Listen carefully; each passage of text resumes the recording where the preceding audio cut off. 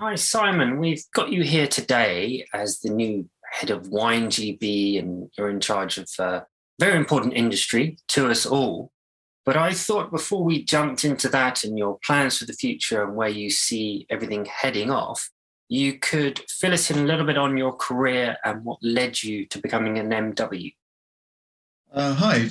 Yes. Hi, Guy. Well, I've been now quite frighteningly 32 or 33 years in the wine industry, man and boy.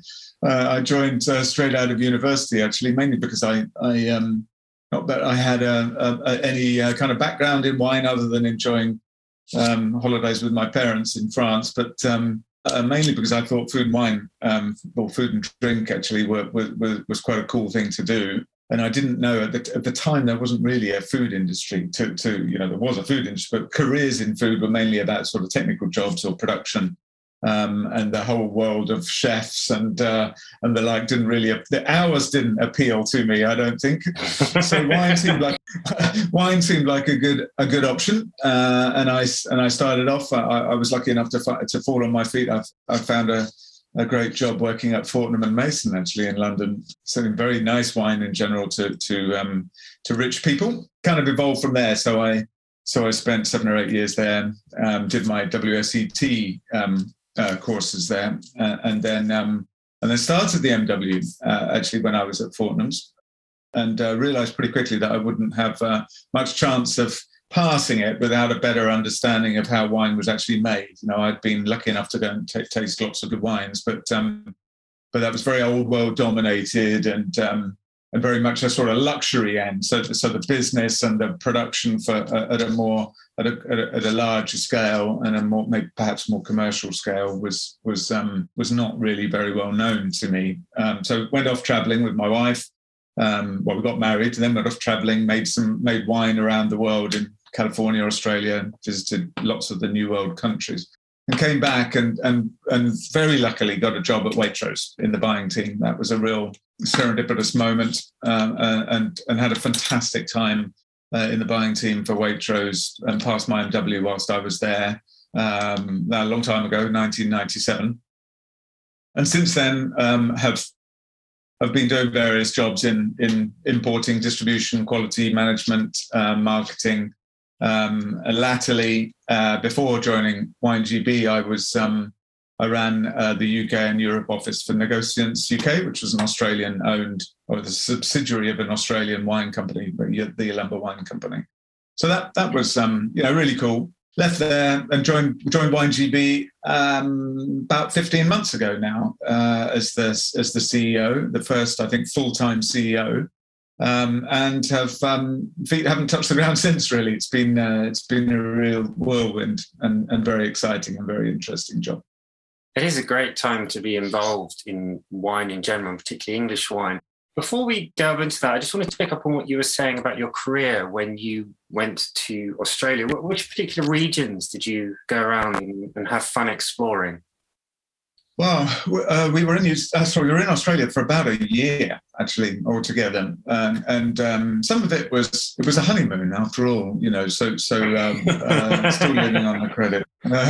But we actually went to pretty much all of the production, the main producing regions, but had work at vintage time in the Hunter Valley in the olden days when the Upper Hunter Valley, which was where Rosemount were based, and they had a fantastic Chardonnay vineyard called Roxburgh up near a town called Denman. So worked up there for a while with a great winemaker called Phil Shaw, who's still around, but not with Rosemount anymore.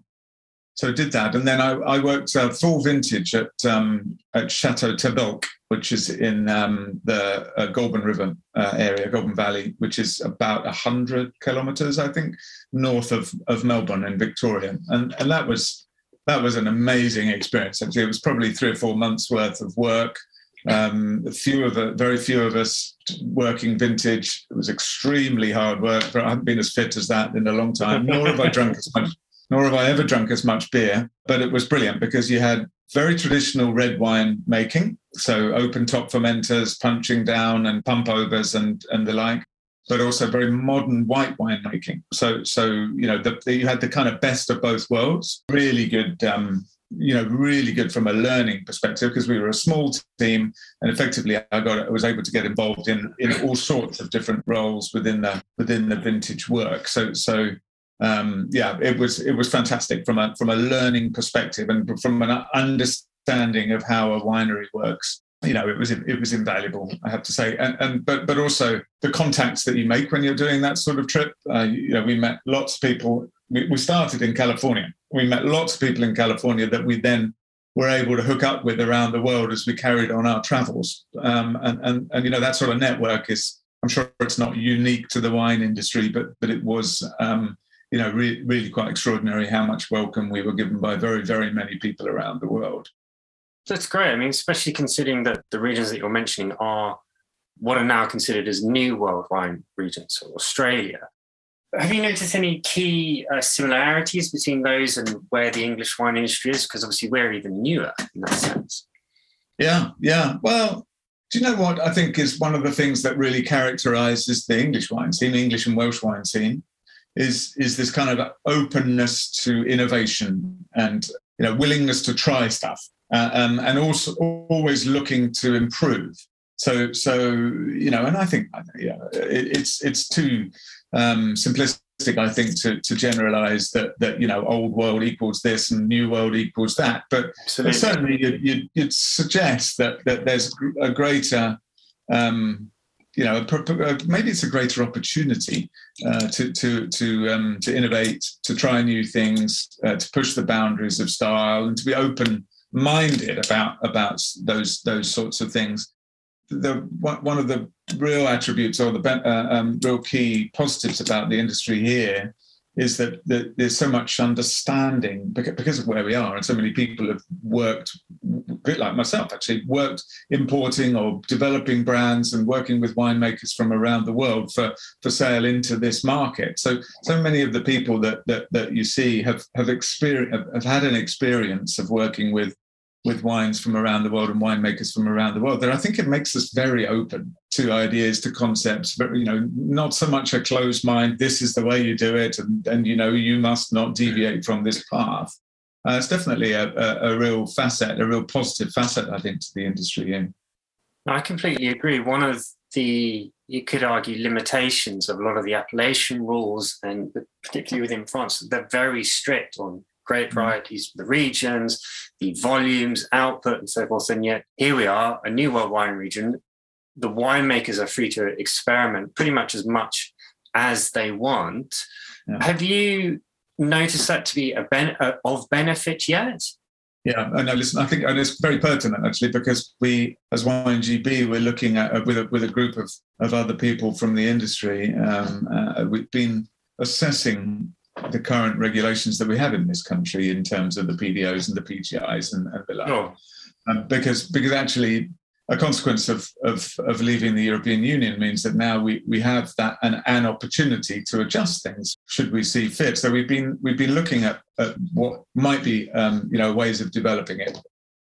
It's a process. One has to consult very broadly on this sort of thing because the rules affect everybody who's making wine in this country and selling it to an extent. So it's a process, but one of the things that becomes obvious in that thought process or that thinking is that what we really don't want to do is put any constraints, any boxes around the winemakers, because we are a very young industry, lots of planting, lots of growth, lots of new ideas.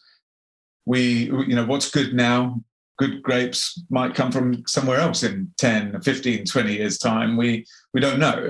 And therefore, why would you try to control or legislate for something that might happen, might not happen? And so therefore, you need to, I think we feel that we need to create a framework which assures a minimum level of quality. I think everybody would have an aspiration that the overall levels of quality will increase gradually, and continual sort of improvements, whether they be in the world-class sparkling wines that we already make, or for the still wines from different grape varieties, or whatever it may be. but so as long as we can kind of look to shore up a minimum level of quality assurance for the consumer, then you certainly wouldn't want to put too many constraints around it. And I think there are quite a lot of there's quite a lot of discourse around the world around as to what the purpose or benefits or objectives of a geographical indication scheme might be. Certainly, the actual linking quality to place is not really something that we should be. I don't think we should be trying to put in place very in the near future, let's say, because there's just so much we don't know about the vineyards that we grow. About best places for the vines, etc., and things are evolving so quickly as we go as well. So yeah, it's a great and very interesting and philosophical as well as practical debate. Absolutely. And as you say, we are developing at a rapid rate. There is a lot of freedom for winemakers to experiment with all these different yeasts, all these different varieties, where they wouldn't necessarily be allowed to. What do you think the hurdles are that we have as an industry? What challenges do you think there is? Well, I think we do have challenges, and a lot of it is around the sort of unknown or the high levels of volatility we get in yield from one year to the next. The difference between 2018, when we had the equivalent of, I think, just over 13 million bottles were produced. That's actually, even though there are more vineyards, that's actually come down over the last three vintages. 19, 20, 21 have been more around 9 or 10 million bottles.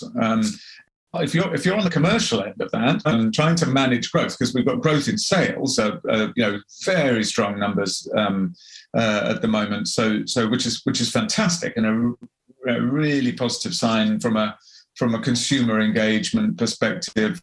The other were mentally sustainable or have the best possible environmental practices in a climate which is pretty quite often unhelpful for growing grapes, and therefore the balance between non-interventionist or non-chemical based viticulture to that which is practical. I think there's a balance to be had there. We have to be conscious of growing a viable crop as well. Otherwise, there's no industry to protect or no land to protect if we're not careful. So I think those are two key areas, and then also from a kind of industry perspective, I think what we've got to think is long term. We mustn't make decisions based on this year or next year particularly, but we have to think about the long term. There are other elements around this. We want we've got to be able to find solutions to the labour shortage that there has been in the last two vintages. I think the viticulture for the first time has been is one of the eligible industries for the seasonal agricultural worker scheme. That's a new thing for this year, which is great news. How we access that and how we make sure that they're shared around effectively amongst the wine producing amongst the vineyards is really crucial. Again, this is the first year really that there's been access to this, and that might mean some slight changes in the interaction between the contractors and that labour force. But it's something that we'll look to learn and help to facilitate as much as possible. So there's a number of challenges, but the overall picture, as you said at the beginning, it's a very exciting industry and a very exciting time to be in it. In terms of the labour force, you're talking about people coming over from Europe to help at the busy times? Yeah, primarily, yeah. So that's where the majority of vineyard workers comes from Eastern Europe, or has historically come from Eastern Europe. So there's been fewer of them in the last 2 years, driven by a combination of COVID restrictions as well as Brexit and the changes in visa requirements. So and it's a little bit, on a small scale, a replication of the challenges that hospitality and supply chain, warehousing and delivery drivers, those sorts of things. So the agricultural sector has been quite badly hit by that. And now the government has recognised that viticultural requirements, in the same way that other fruit picking, is affected by that. Now, there's an understanding that we need to be able to access these workers.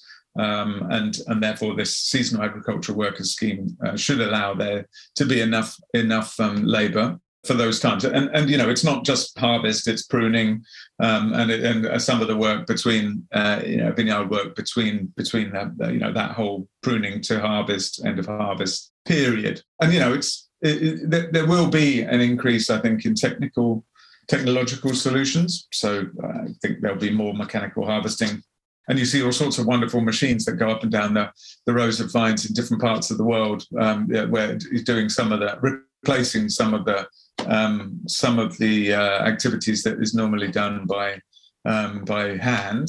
We have to be conscious that the quality, if you want to absolutely optimize quality, you can't do everything by hand. You can't do everything by machine. You have to hand harvest some fruit without doubt. You also have to have very accurate pruning and canopy management as well. So it's it's a balance. But I think some of that shortage will be alleviated this year because of these new changes.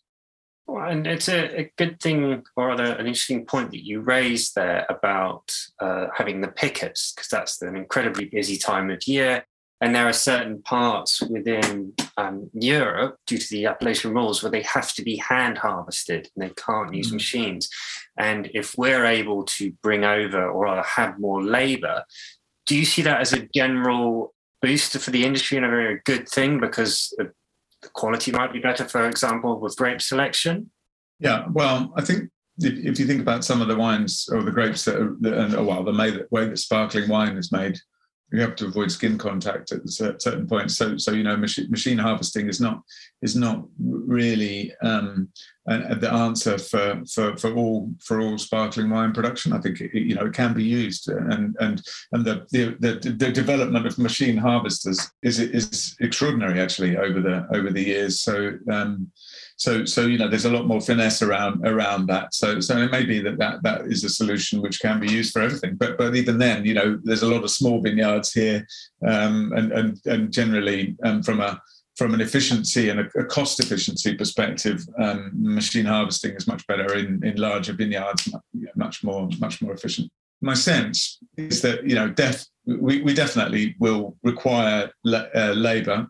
You can't get away from that, and especially at harvest time and pruning time. So being able to have access, more access, or continued access is really important, and that's we have to work on that basis. I can't see that.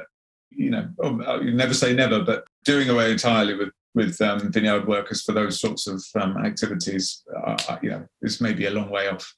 Yeah, and as you say, there's certain times when a vast amount of labour is needed, and you have a short window to do that. So it's an influx of people that's required. And as you say, it would be best if we could make that easier. We'll have to wait and see. Yeah, and I think one of the challenges is around the fact that the people that have worked several vintages or several years of, especially in pruning, in fact, if you're a good pruner, being particularly well, directed as this is what we require. You're much faster when you know what you're doing and you've done it before, and that. So there's a sort of semi-skilled element to this, which is important to bear in mind. So it's definitely is best to have people that have had some experience of working in vineyards and be able to use them year after year. And whether that's going to be feasible with the new scheme, with the new seasonal worker scheme, is a little bit up in the air at the moment, I guess.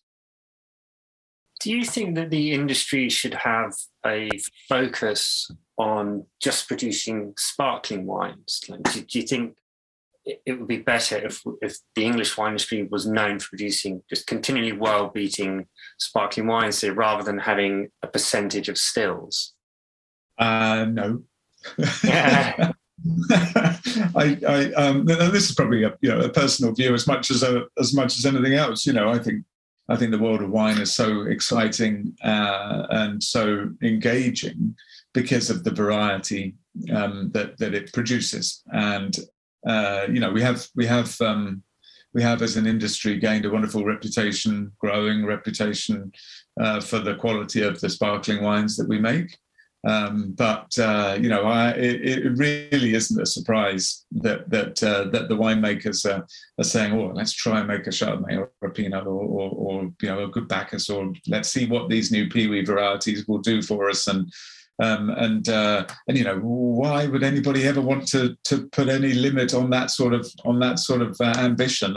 And there's some great wines coming. Early days, but there's some really, really good wines that are being made.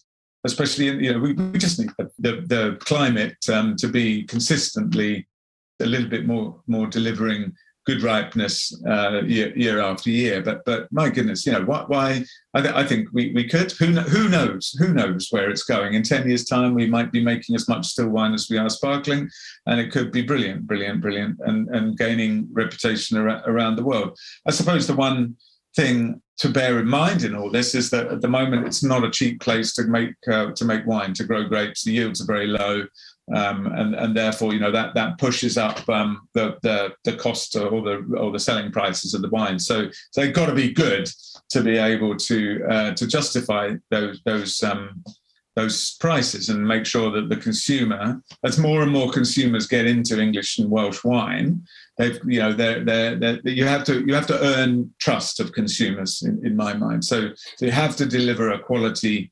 and price equilibrium, or over deliver on quality. As we mature, as that relationship with the consumer in this country especially becomes more evolved and more engaged, then you will get more consumers into our category, still and sparkling, who are less used to spending the sorts of amounts of money that the wines are fetching at the moment. So that's a kind of community of consumers who we really have to work to maintain their trust and their engagement in the category. So I think that's an important element as we go forward. But wow, there's all sorts of different ways that this industry can go. Who would have thought that the Crouch Valley would be making really, really ripe Pinots and Chardonnays? That's great. Where next? That's one of those. As a wine enthusiast, you kind of think, wow, fantastic. Let's how's it going to evolve? Where's it going? Rosé, English rosé at the moment is I think if you spoke to most producers of rosé, they just sold out so quickly last year. Need to be able to make more, and there's such a demand for it. I keep using this sort of catchphrase that you really don't need to go to the south of France to get good rosé. Just go around the corner. But there's great rosés being made all over the place, and very exciting. You mentioned it briefly earlier about the issues with workforce at certain times of the year. But what about the issues with wine supply in general? Because a lot of vineyards do sell out just because we simply don't have enough wine, and as exports increase and greater awareness increases, these are all wonderful things for our industry, but we need to have the wines. We need to be able to supply the demand. How do you see us approaching that bigger picture, should we say?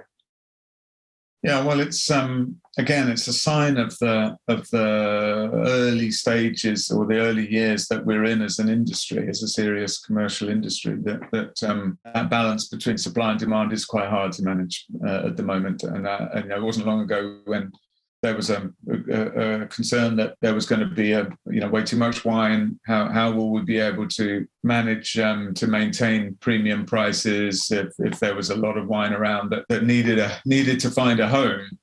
It feels a little bit like we're a long way from that at the moment. But if we have 2 or 3 bumper crops, then that might come back onto the agenda. That being said, we have there's particular market dynamics in the last couple of years which have really helped to grow that engagement with the consumer in this country, especially.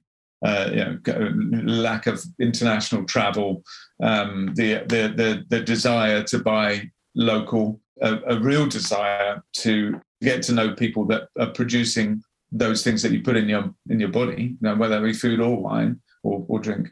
So there are a lot of market dynamics have played into our to our favour, I think, over the last couple of years, or 3 or 4 years.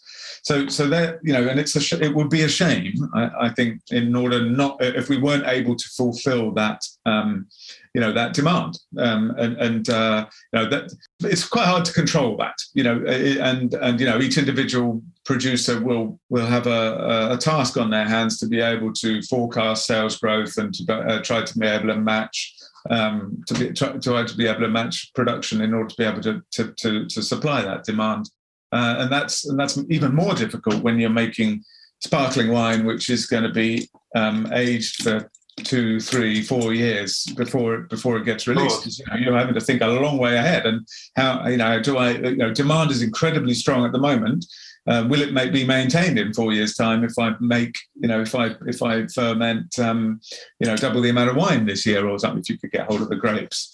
So this really complex issue around supply and demand planning, I don't have to do it myself, so I'm kind of quite happily out of that for this purpose. But you can see that that's a challenge. The other thing that we don't have hugely well developed here is this sort of internal market for trading between producers. So I think that'll be important, because you imagine you have some brands or some wineries where the sales are going gangbusters, and they might not have all the production that they need, and other people might have made more than they actually need. So a good way, a slick way of trading between producers, trading of Sur-Lat sparkling wine, for example, or a grape marketplace, or those sorts of mechanisms. I think that's an interesting and quite important element of how the industry will evolve going forward. But yeah, I mean, we're not at the stage where we don't have enough wine at all yet. But making sure, having the wine in the right place at the right time for the right customer is really important. But there's so much headroom still in terms of the market opportunity in this country. There's still, I don't know how many it would be in the main 4 supermarkets. There's probably, I don't know, 10 times as many champagnes on the shelf as there are English sparkling wines, for example. So if we're able to grasp some of that shelf space for English and Welsh wines, then that'll be, that will increase demand. On trade is a big area of opportunity. Wouldn't it be if you go to Cape Town, or you go to San Francisco or Sydney or Melbourne or Adelaide, you go and you see, the wine lists in the on trade or the in the on trade overall, dominated by the local wines. So we're a long way from that in this country, and there's a lot of opportunity there which can be developed over the years. It's not can't turn it on overnight, but it would be great if that sort of that sort of emphasis on local wines could be replicated in the marketplace, in the on trade here, not just in London, but in the whole country. Of course. Do you think another route to helping people be more aware of English wine, slightly contradicting what you were saying, is perhaps to have fewer wines out there? So in other words, we've got all these producers, and it's great everyone's putting so much effort into making all these different wines and these different brands, but perhaps it would be better to have a consolidation of that, to have more wines available in terms of the individual supplies.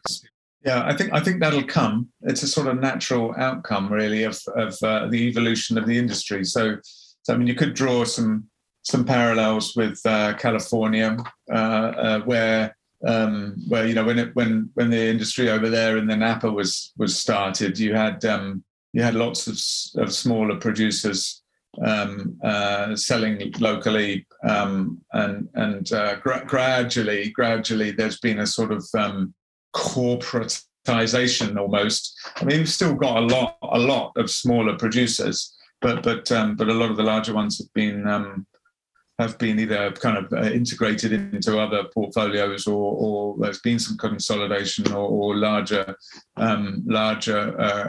corporations have bought into those, and you kind of imagine that in time that is an evolutionary development for the industry here, but I think we're fair way from it at the moment. I see a point about, there needs to be enough wine for producers to be able to supply Tesco's, and to be able to have a full program of promotional activity, and all wine in the supermarkets has to merit its place on the shelf. It's one of the sort of economic transactions that takes place. So I think, I sense that you'll get that coming. I mean, it's already in place. There's some big producers who are able to do that already, and I think there'll probably gradually become more and more of those. I mean, it does also, it's great to be discussing this, because how might things evolve? We don't really know. But you would imagine that the Negociant type